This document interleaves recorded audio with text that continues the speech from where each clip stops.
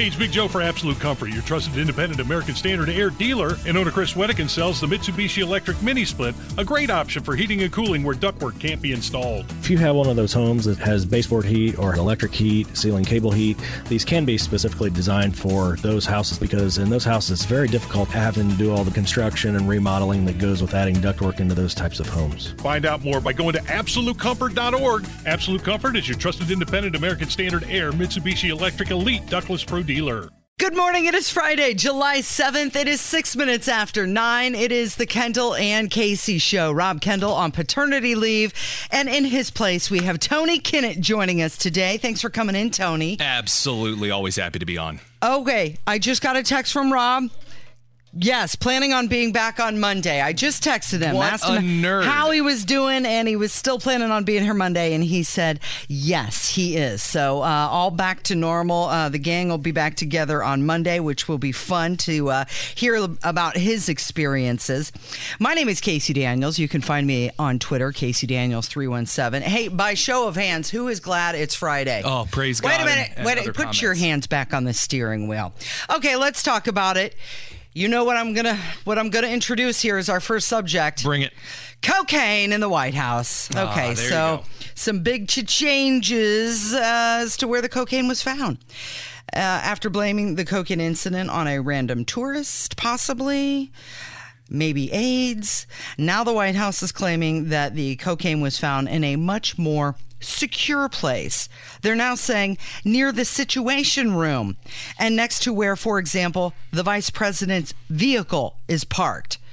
That's scary to think that it's next to the Situation Room. That is a highly secure area. But here's the question. Are they now trying to blame the VP on this? No, actually, I'm still going with my take from Wednesday, which is that every single staffer, and by the way, I double checked my sources in the afternoon. Mm-hmm. When I got home, I called some of my friends in D.C. who've either interned at the White House, who've staffed at the White House, who've worked in various departments. And yes, it is still true. It is so easy as a staffer in D.C. to get cocaine. It is actually easier to get cocaine in D.C. than it is to get your hands on illicit Adderall. It is much more easy to obtain because there's an Adderall shortage. There's not a cocaine shortage. D.C. runs on Adderall and cocaine, period. Mm. All staffers have access to it.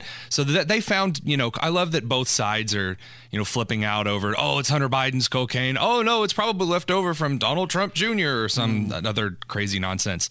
No, it's probably just some staffer who has cocaine because that's what you do. Next to the Situation Room, at least to me, kind of makes sense because that's where you would need it. If you're up at 2 a.m. and you need that I can take over the world and do 856 things at once kind of a thing, that is the drug that people turn to for that kind of thing. It's not a good sign. No, it is terrible. Case. Is it a big deal that there was cocaine found in the White House? Absolutely. Yeah. This is a class 2 drug. Absolutely. So I think they need to get to the bottom of this if they have not already. Well, that's what's funny about it, though, is that if they actually go through and objectively, you have two options here. Number one, you can look at the cameras and see who left it there. Mm-hmm. Duh.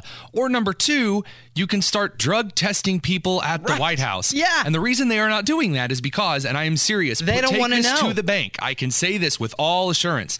You will have at least 6 out of 10 people tested come back as positive for cocaine. I guarantee it. Okay, well, let's listen to Andrea Mitchell, who's about 1,000 years old, say that normal people can't get in where the cocaine was found. So do they or do they not have cameras there? Kelly, the big change is where this was found. And it was found, by my observation, in a much more secure place, limited access place than that West Wing reception area. It's still a frequently trafficked place, but it's down near the Situation Room, right off West Executive, down below. And average people just can't get in there, even with the entry from the Northwest Gate.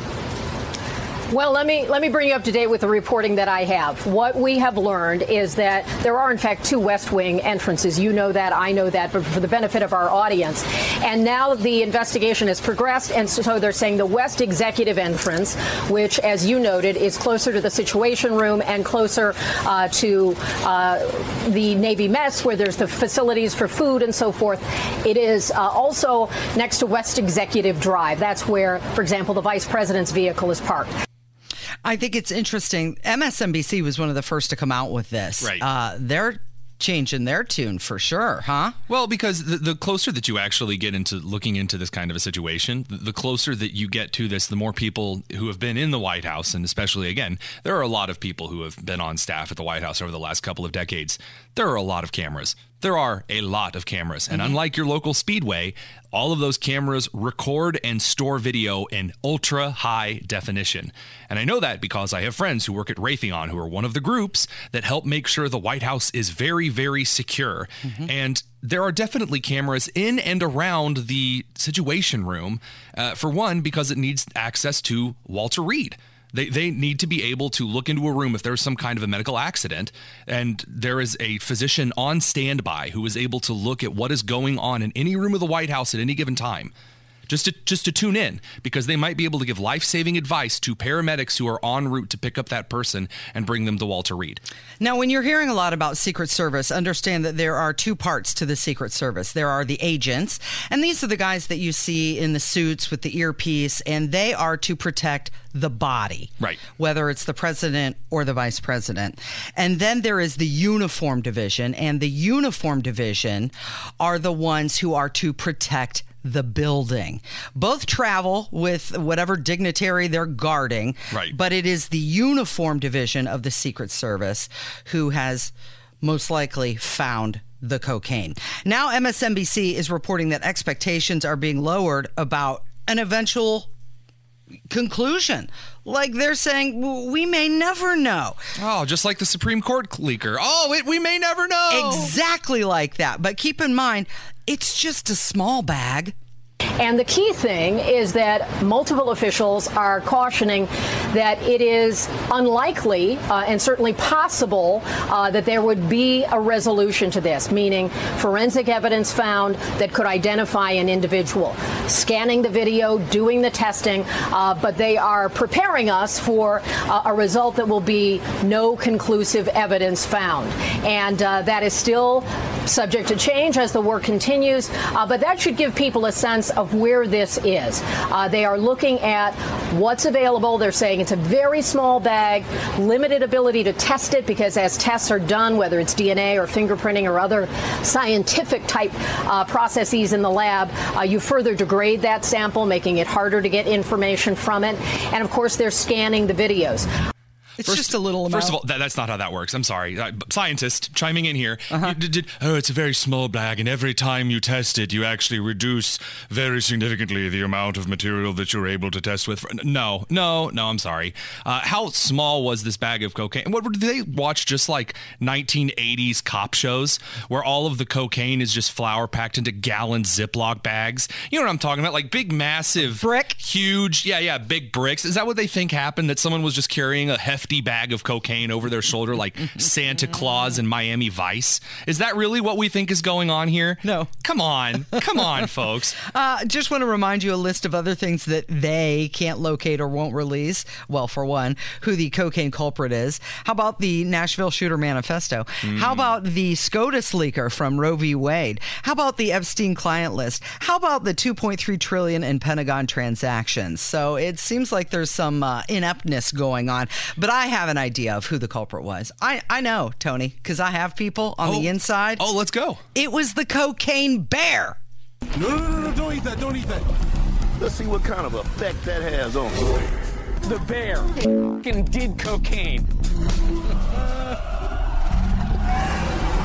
It's the cocaine bear. Did cocaine. I think that's true. Honestly, I'm not even going to fact check that. Okay, well, following the discovery of the cocaine at the White House, bookies are now getting in on the action, and they peg Hunter Biden as the odds-on favorite as the culprit. So this is an overseas sports book. It's called betonline.ag, and it gives Hunter plus 170 odds as the owner. They're placing him as the most likely wrongdoer among the listed suspects. People are actually betting on this now. So I'm going to pull on my Jason Hammer hat here for a second, and I'm going to say, have they listed the other people as suspects? Like, do you get groups of people? Like, are staffers an option? Well, they've listed people. Staffer is not an option. They have listed, because I would bet just like random staffer. I would put money against those odds on Hunter Biden. They have Kansas City Chiefs tight end Travis Kelce. They have one of the Jonas Brothers. Angelina Jolie is on this list. Let's throw Suzanne Crouch, the lieutenant governor, on there as a wild card. Just a possibility. Put anybody it could on be there. Suzanne Crouch's cocaine. Yeah. Okay, so they have the president and the first lady, Joe Biden, at the very bottom of the pack with plus 15,000 and plus 10,000 odds as the favorites. I'm going to get an angry email from one of the GOP chapters later because I said Suzanne Crouch and cocaine in the same sentence. You probably will, and you probably should. He's at the Tonus on Twitter. It is 16 after 9. It is the Kendall and Casey Show on 93 WIBC. It is 19 minutes after 9. It is the Kendall and Casey Show on 93 WIBC. Tony Kinnett filling in today. So top Republicans on Capitol Hill demanding that the Office of Special Counsel investigate claims that those IRS whistleblowers were removed from the probe into Hunter Biden. So back in June, the House Ways and Means Committee released transcript of those two IRS whistleblowers, and they alleged that the Justice Department and the IRS investigation into the president's son's business dealings were influenced by politics. So those whistleblowers, they claimed they were removed from the investigation into Hunter Biden after they made those allegations. I'm of course, we all know. We all know that the Justice Department, we all know the IRS, we all know that the entire U.S. government is working as hard as it can, the alphabet agencies, that is, to kind of hush this thing up and keep it quiet, because what we are seeing is a general erosion of Americans' trust in any governmental kind of bureaucratic agency, right? Mm-hmm. And so the question that I have for Republicans is, at what point are you willing to do the Teddy Rooseveltian idea of saying, okay, you know what? Do this by next week, or you know what, contempt of Congress, and we're not talking like a fine. We're talking like 10 years in prison, contempt of Congress. Seriously, at what point are you going to do something? That'll get a move. A strongly worded letter. Yeah. They demanded. Ooh, they demanded. Oh no, I'm shaking in my Sperry's. Okay, well, here's a savage take from Louisiana Senator John Kennedy. Oh, he has the best takes, doesn't he? He does. And you know what? I don't want to go to him too often, but he's always out there, and he's always saying something. Words. He's that guy who had the video that said, if you don't like cops, the next time you're in trouble, call a crackhead. Yeah. He always spins a tale, doesn't he? He does. Well, here he is again, and he's saying that the D.C. establishment is working really hard.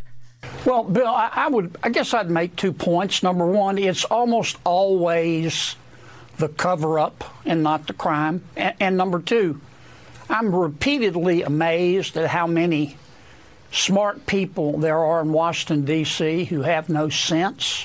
Look, I don't know if Mr. Hunter Biden committed a crime. I sure don't know if President Biden committed a crime. We're trying to get the facts. But I do know this, and I think the American people can see it. The Washington managerial elite, the establishment, if you will, is working harder than an ugly stripper to cover up whatever happened. And that's all that Congress is asking for is the facts. And to the point that they have no sense, the elite in Washington think that the American people don't see that they're covering up and that they're being obstructionist.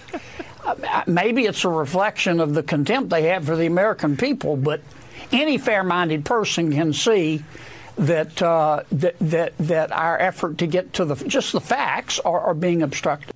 Okay. He needs to constantly get reelected, if nothing else, just because he's funny. So I want to make this clear. One of the number one, the number one cultural export from the American South is American colloquial phrases. Working harder than an ugly stripper. I always heard growing up, working harder. I can't say that on the air. Just the other sayings that, those kind of colloquials. And they got me in trouble when I was teaching because they're always very blunt and to the point, and they're an analogy everyone can understand, and they stick with you. And yeah, that's why he's a popular senator. That's why Louisiana keeps sending him to D.C. But he's right. I've never seen an administration work this diligently against its own people. Now, I've seen our administrations work diligently for other ways and means, of course, but to work so hard to cover this up is impressive. I mean, and they're tripping over themselves. If they would only work that hard for the American people. I think that we could actually get something done if that were the case. God bless his heart. Bless his heart. Bless his heart. I tell you what, he got a screen door in his submarine. Let's talk about what's going on with Britney Spears. That's quite the turn. Well, you know what? It's been above the fold on a lot of places. She was allegedly smacked in the face by NBA's Victor Wembanyama, his security guard. This happened in Las Vegas. Apparently, she came up behind the NBA player, and she allegedly tried to tap him on the shoulder, which led to things getting physical with the security guard. The security guard instantly, I guess, backhanded her, causing her to fall to the ground, knocked off her glasses. The Metro PD say that this is indeed a criminal investigation now, and they're taking the incident, quote, as serious as a heart attack. Oh, my God. And they added the case will likely be referred to the DA, although it doesn't mean that criminal charges are going to be filed. So the police report says the person who slapped Britney is Damian Smith, who is the director of team security for the Spurs. And the incident went down at Catch Restaurant in the Aria Hotel in Las Vegas. And why does Britney Spears keep finding herself in these situations? I mean, two things here. First of all, I really enjoy whenever someone who is famous is so arrogant they believe they will walk into an area and be recognized instantly by every single person in the room, no matter what. Yeah. There are very few people on earth. And I'm sorry, but you know what? Britney Spears has gotten older. She has. She doesn't look like she did back in the late 90s. And also, she has fallen out of popularity quite considerably since then, at least as far as the average person is concerned. So I just, when it was, you don't know who I am? How could you? Didn't you know who she was? And you turn and look? No, because I don't follow. I'm guessing the director of security for the Spurs probably isn't following her. Number two, in this climate, don't go up at randomly and touch people who are surrounded by security. Yeah. Don't. I have security when I travel, and because of the lovely amount of death threats that I receive every week. And shocker, people don't come up and just put their arms around me or, say, guess who? Because I'm guessing she didn't walk up and be like, excuse me, sir, and lightly tap him on the shoulder. You think it was a little more obnoxious than that? I think it was a little more friendly than that, probably. I'd say she went to trying to pull his shoulder around, and then security acts like security does. I see a direct threat. You are putting your hands on a very valuable client. No. And so he threw his hand back. Now, the idea, they're painting this as the idea that he turned her around and said, stop right there, you ignorant cur. And he backhanded her like it's a Hollywood soap opera. No, he probably just pushed her, his arm went up as he pushed her away from him. And that's a backhand. But, Casey, is as serious as a heart attack? A heart attack, really? If nothing else, Victor Wembanyama needs a little PR training, because he was talking about it and you could tell that he seemed a little bit rookie-ish with the whole press, all of it. Yeah. And the Spurs, they better contain this situation, because no matter who you are, you can't go around smacking people. You're just not supposed to do that. As we know from the whole Chris Rock, Will Smith incident, it's a bad look for the NBA. It's a bad look for the rookie. And it's a bad look for Britney Spears. It is 9:25. It's the Kendall and Casey Show on 93 WIBC. 9:32. Good morning. It is the Kendall and Casey Show on 93 WIBC. Tony Kinnett is filling in for Rob Kendall today. I believe it's his last day of paternity leave. I think he'll be back on Monday. So Twitter sent Meta a cease and desist letter over the newly launched Threads app. The letter was sent yesterday. It accuses Meta of misappropriating Twitter's trade secrets and said Meta hired former Twitter employees who retained proprietary information, proprietary knowledge. So have you signed up for Threads? I did switch over. So first of all, for all the people saying it's like wildly innovative, you know, and I heard someone on the last show saying, oh, it's why you don't even have to sign up. It's Instagram and Facebook connected. Well, if you have Instagram, I guess it makes the process a lot easier. Right. So first of all, two things. Number one, I think that Threads is doomed to fail. I do. I think it's like Google Plus because there's actually nothing it does better than Twitter. Number two, carrying over massive follower counts, not for the big legacy accounts, but for all the mids. So all of your people between 10,000 and 150,000 followers, I would say, on Twitter, who do a lot of their work there daily. Like that's where they break news, your journalists, your mid-range celebrities, things like that. When I go over to Threads and I get on Twitter and I say, hey, everyone, follow me over there, you may be lucky to get 1% of your following base, maybe, that joins you over on the other app. We've learned this through several other social media apps and experiences, you know, even all over into the streaming space, not just Twitter, Parler, Truth, Social, Mastodon, Blue Sky, all of the other ones, but also streaming sites like Twitch, etc. So that's number one. I think Threads is doomed to fail. It's also garbage so far from what we've seen. Number two, and more important, I think that this is a stupid decision by Twitter. Number one, corporate lawsuits never make the people who filed the lawsuit look good. Never. Show me one case in which a corporation's like, you better stop doing what you're doing. And everyone's like, oh, that was a good move. Yes, good on you. Like, I've never seen that happen. Poaching your ideas? What are you for? Get out of here. I mean, it's a social media app. You're posting short posts. As for poaching employees, number one, I didn't know that is illegal. It's probably not. And number two, people poach employees all the time. When I left Franklin News Foundation to go work for the Daily Signal and the Heritage Foundation, I brought secret trade secrets over from Franklin to Heritage. And most of those trade secrets were, please do not operate like the Franklin News Foundation. Well, some employees do sign NDA agreements. Yeah, but NDA agreements. So first of all, NDA agreements are very, very fragile. Like violating an NDA is very hard to prove because they're always, even the most tightly impressive NDAs are usually just really flimsy. And number two, even if it's like a for the rest of your life kind of NDA, they really only hold up in court financially, or should I say civilly, for only about 2 to 4 years. So, I mean, as far as Facebook poaching them with that kind of a thing, I don't even think the 2 to 4 year thing would hold up. Now, I thought that as soon as you sign up for Threads, anybody who's following you on Instagram is an automatic Thread follower. So it works for some people. It doesn't work for others. Okay. They're still figuring it out. And number two, I have different follower. A lot of people have different follower. Different like follower circles of people. So my Instagram is more personal. I never post on it. It's just like photos of things that I'm, looking at the time, or the occasional reel that I spit out. My Twitter is my space where I'm that young, snappy journalist that you all sadistically follow. And so carrying those and mixing those together is just kind of weird. And the same with Facebook's totally different. I'm usually like, my grandmother posts pictures and videos of me singing in church on my Facebook for a long time. It's like totally different markets, you know what I mean? So if you put all of those things together, I don't necessarily think that kind of really behooves them as much as they think. I don't know. I just don't see, it's two things can be true at once here. Number one, Twitter's stupid for suing Meta. That's only going to make Meta look better here. And number two, I think Threads is doomed to fail because it's not doing anything. And also, whenever you start a new tech product, you need the age 15 to 24 age market to buy in and go all in on it. Well, that's one of the reasons why TikTok took off. Correct. Yeah. And before that, Musical.ly, and before that, Vine. Well, I'm just curious how long it'll be before Mark Zuckerberg starts censoring people on Threads. We have reports, and I'm investigating this at the moment. Is it happening already? Yeah, it's already happening. Okay. He said that when they launched Threads, 30 million users signed up for it in the first day, which dwarfs the competitors. That's a lot of people to sign up for an app at its launch.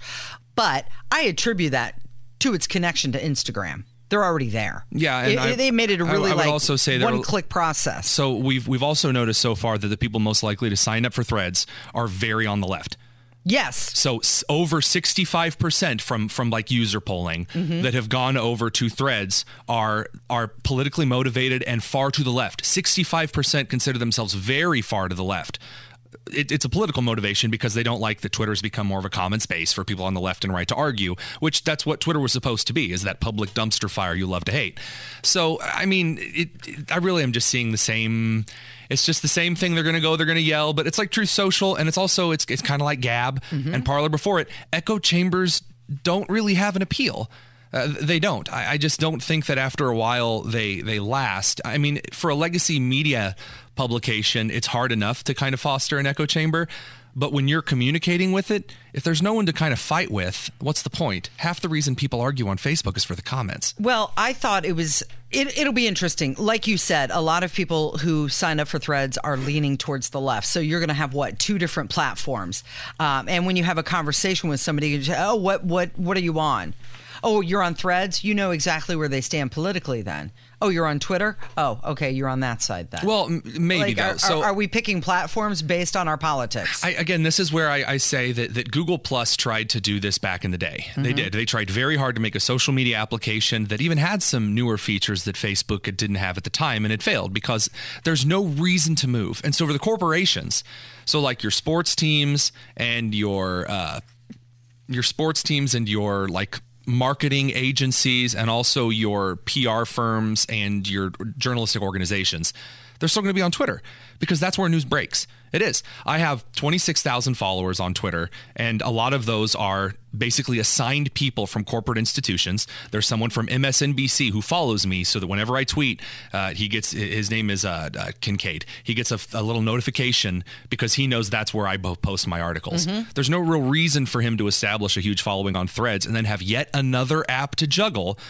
Right. Because that app fatigue is something I wrote about in grad school and education. It's exhausting to have 546 apps, 348 logins with 1,500 passwords that you have to keep track, and it never keeps me signed in. Yeah. And I can't sign into the rewards app at Taco Bell when I'm already in the drive-through line, and it's a pain, right? It's just one more app to keep track of. I'm sick of it. Enough. Okay, let's talk about Vivek Ramaswamy. He spoke at the Moms for Liberty conference, and he was spitting fire. I heard him live. Yeah. Okay. Well, I'm curious. I'm curious if you heard him give this speech.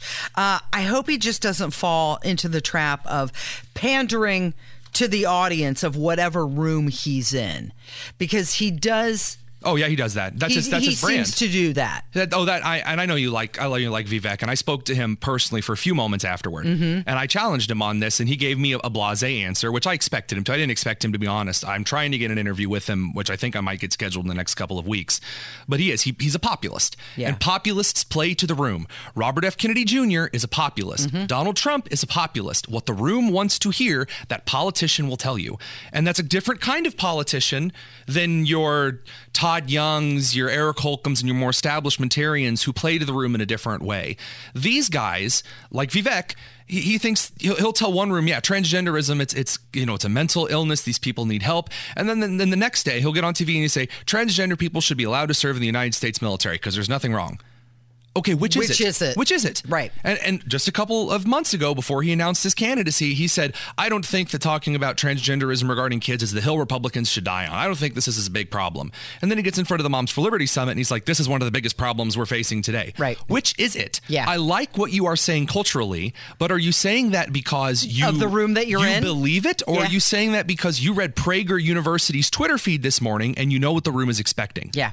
Okay, well, let's listen to what he had to say. This is Vivek at the Moms for Liberty conference. I'll tell you, above all, our nation, the United States of America, we were founded on the truth, the pursuit of the truth itself. And what we need to do, what you all are already doing, which is why I love you, which is why they will protest you, which is why they will vandalize our events, is that we are speaking the truth without apology. America was founded on the truth.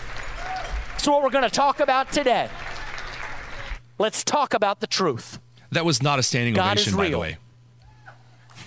There are two genders. Fossil fuels are a requirement for human prosperity. An open border is not a border. Reverse racism is racism. Parents determine the education of their children. The nuclear family is the best known form of governance to mankind. Capitalism is the best system known to man to lift people up from poverty. There are 3 branches of government, not 4, and the U.S. Constitution is the strongest guarantor of freedom in human history. That is the truth. That is the most fired up I have ever heard him speak. So I was texting Max Eden. I'm in the room watching this, and Max Eden and Robert Pondisio were 2 gentlemen over at the American Enterprise Institute I was talking to. While he was doing this, I typed to them in all caps, "This talking point is energetic." He literally took a list of planks, and he said them, and then this, and also this, and everyone's like, yeah, we already agree on this, dude. You should, like, by the time you get to the Moms for Liberty conference in Philadelphia, you should have already been saying these things on the campaign trail for months. Do you think he was trying to do that just to get the crowd wound up? Yes. Yeah. Oh, yeah. Yeah. I mean, look, were I in his shoes? First of all, have I ever done that in a speech that I've given? Absolutely, I have. Absolutely, I have. There are times when you want to get an emotional high because then you want to shift the turn and drop his voice down and say, and this is the call to action. And that's what he does. Okay, you want to talk about dropping your voice down. Let's compare that to Joe Biden. He brings out his creepy whisper once again, and this time he's falsely claiming that he cut the deficit by $1.7 trillion. By the way, parenthetically, I want you to hear about the deficit. Cut the deficit $1.7 trillion in 2 years. Nobody's ever done that. Cut the debt $1.7. Except he spent $6 trillion. Moody's Analytics says that the actions of the Biden administration and Congress have resulted in higher deficits, not smaller ones. By the way, the CPI, which really affects you, is still at 16%. It is 9:45. It's the Kendall and Casey Show on 93 WIBC. I hear the train a-coming. Nice. It's rolling around a bend.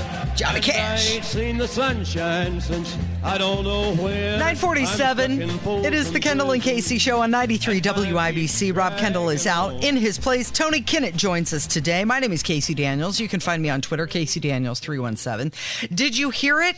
Did you hear the new rendition of the national anthem? I love it because we come up with a quote-unquote new rendition of the national anthem every time someone who's far richer than I ever will be decides to put on their little oppression cap, and they're just going to change it so that, they can let everyone know, because they want to be famous. It's just an attention getter. And I guess, if you're going to deface something, then the U.S. national anthem is sure to get you those page views. Okay, so this comes from R&B singer Jill Scott. She did a woke rendition of the national anthem. She changed the lyrics, and she was speaking about oppressed black people. She says this is not the land of the free, but the home of the slave. I believe we have a little bit of it. Let's take a listen. Oh, say, can you see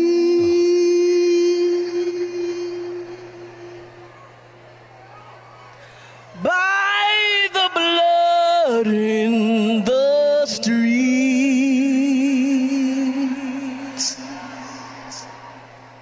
that this place doesn't smile on you, colored child? Oh, God. All right. And she finishes, I believe. Do you want to keep going? No, Have you had enough? I don't. Well, first of all, as a former vocal judge, like that has judged show choirs, that's horrible. As a vocalist, that's horrible. She does not keep pitch at all. I don't like it. And no one, by the way, and it is classically trained. And by the way, classically trained people I include like Lizzo and Lady Gaga. They don't do this garbage where you hold your tone. If it's a held tone, it is supposed to stay on the note, and then it is supposed to get vibrato when the voice goes. Isn't that called a run? One would think that you would at least run towards keeping on pitch, but in her case, so that's. I didn't think we were going to be talking about the actual performance, but moving past that. First of all, garbage. She ends the song by saying that this is not the land of the free, but the home of the slave. First of all, there are no slaves in the United States right now based on skin color. There are sex slaves that are trafficked up the border, but other than that, there are no people in the United States who are currently in the system of slavery. And may I remind that we fought a very bloody war that was on the part of ending that practice. It was a contentious issue from the American Revolution. Several northern states banished slavery in any form or fashion far before any European nation ever did. To continue along that measure, I would also like to point out that the Northern Abolition movement was the envy of Europe among Protestants to advocate for the freeing of slaves, and after that worked very, very hard to send aid and resources down to freed slaves of the South. So that's number one. Number two, this is just useless. This doesn't help anyone at all. Pretending that somehow anything that ever goes wrong in the United States is somehow some kind of an echo of slavery is so tired, because there are real issues that people are facing every single day. And the truth of the matter is that single-parent homes affect more homes of every color than racism does in any measure. Single-parent homes are the greatest common denominator in crime, in poverty, in intergenerational struggling, in wealth differentials, in pay gaps, in all other situations and frustrations in American society. It is single-parent homes, not race, that is the deciding factor in a child's life. Didn't we just see a statistic yesterday that said 25% of homes are fatherless? Oh, gee. I mean, that plays into exactly what you're talking about. And see, this is the interesting thing, because when I was a teacher in the classrooms from the rural parts of Indiana to the inner city, when I had students that were getting in trouble, it was almost always students that were in single-parent homes. And some of my students that were they're black, so therefore they must be getting in trouble and their grades must be bad, were my best-performing students. Some of my white students, Hispanic students, Asian students, whatever, were good students because they came from good homes and they worked hard, not because of the color of their skin. Also, I think it's a little disingenuous for someone whose net worth is estimated to be at least $12 million. Yes. Like Colin Kaepernick. Oh, I'm so oppressed. I just make all this money. Yeah. Oh, just so terrible. Yeah. Barack Obama. Oh, this is so oppressed for black people. I'm the president of the United States. Get out of here. In what way is she oppressed? So I'm more concerned why she's not doing more to encourage success, education, self-responsibility. How much are you donating? Like, how much of your net worth, Miss $12 million, are you actually giving back to the community? And no, I'm sorry. If you're worth $12 million, I don't think a $500,000 check cuts it. I don't. And by the way, while we're on this subject, with Ben and Jerry's lecturing everyone. We'll get to that. But all of these organizations saying how we need to talk about how black people deserve reparations, even though the majority of the United States black population actually deals with more like immigration as opposed to like a full, wholesome 100% slavery ancestry. And, it needs to be all about reparations and giving land back. Yet none of these organizations are actually voluntarily giving up their money. They want you to give up your money, and they want you to apologize. They're going to keep sitting up on their haunchy laurels. Right. Why cheer and campaign victimhood as well, which is what she's doing. And for all those people that are hating America, there are thousands of flights every day that leave the country. Pick one. Canada's wide open, and sweetie. Have a nice day. Take one. Before you do get on that flight, though, maybe have a conversation with Brittany Griner and her thoughts of what it's like to not be in this country anymore, to be held against your will someplace else. I mean, she's standing for the national anthem and not the Jill Scott version. I would she's doing that now. Would also point out, since you talked about this victimhood mentality thing, how many little girls does she think that she's inspiring to actually go out and achieve something? Because what she's telling people is that you don't have a chance. The boogeyman of racism will keep you down forever. That's not helping a single soul get anywhere in life. I don't see it. The only people that I see carrying this message as adults that are like profiting off of this are the white suburban moms who are running around because they have nothing else to do and they're repeating this message. No one else who is a working adult genuinely believes this or practices this in any way, shape, or form. Okay, well, let's talk quickly about another musical artist. After more than 50 years, the Eagles are heading out on the road. They're calling it their final tour. Yesterday, they announced the Long Goodbye Tour. It's going to kick off September 7th in New York. They're going to be at Gamebridge on October 9th in Indianapolis. The tickets go on sale Friday, July 14th at 10 a.m. I mean, the Eagles are one of the most phenomenal groups of all time. They are the group that brought elements of the psychedelia guitar solo into the 80s and the early 90s. And my thanks to an organization like the Eagles, which has just done so much for music, this is just so cool. Their final tour, it's just amazing to see them still doing this kind of stuff. And I'm not a huge Eagles fan. Now, I was always more of like a Fleetwood Mac kind of guy, but I still love what they've done. You can appreciate it. Some of their songs are fantastic. I keep them on my playlist. Hey, before we get to break, I want to mention this. The heart of the U.S. economy is moving south. 6 states in the Sun Belt now contribute more to the national GDP than any place in the Northeast. Okay, so a lot of the wealth migration is going to Florida, Texas, Georgia, North and South Carolina, and Tennessee. They're all outperforming Washington, New York, the entire Boston corridor. So the switch took place during the pandemic, but it's not slowing down. So you've got 2/3 of all job growth in the country now concentrated in the Southeast. Now, I would attribute a lot of this to the no income tax in 3 out of these 5 states that were listed, Tennessee, Florida, and Texas.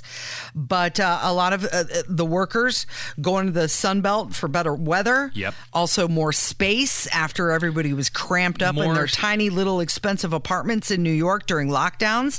And, these southern states, they lifted lockdown measures faster. They were luring people away. And around 2.2 million people migrated to Florida and across the Southeast just in the past 2 years. There's a couple Fortune 500 companies that are headquartered in the South. AT&T, Dell, Tesla, CVS, Publix, Coca-Cola, Delta, Home Depot, Lowe's, Bank of America, Eastman, AutoZone, and ExxonMobil. And there's a cultural reason to this as well. And we're talking about the cramped, tiny apartments. We were sold in the 90s and the aughts that kind of the revivification of Dolly Parton's 9 to 5, where the cool thing to do is go to the big city, and you get into the big city and you work out of this tiny apartment, and it's great. And it smells like piss. Big cities are horrible. It is. I would sooner cut off both of my legs than move into downtown Indianapolis again. You could not pay me. People don't like big, dirty cities where crime is rampant. It smells terrible, and no one does anything. It's worthless. It's the Kendall and Casey Show. That's Tony Kinnett. It's 93 WIBC. But those people keep a moving, and that's what tortures me.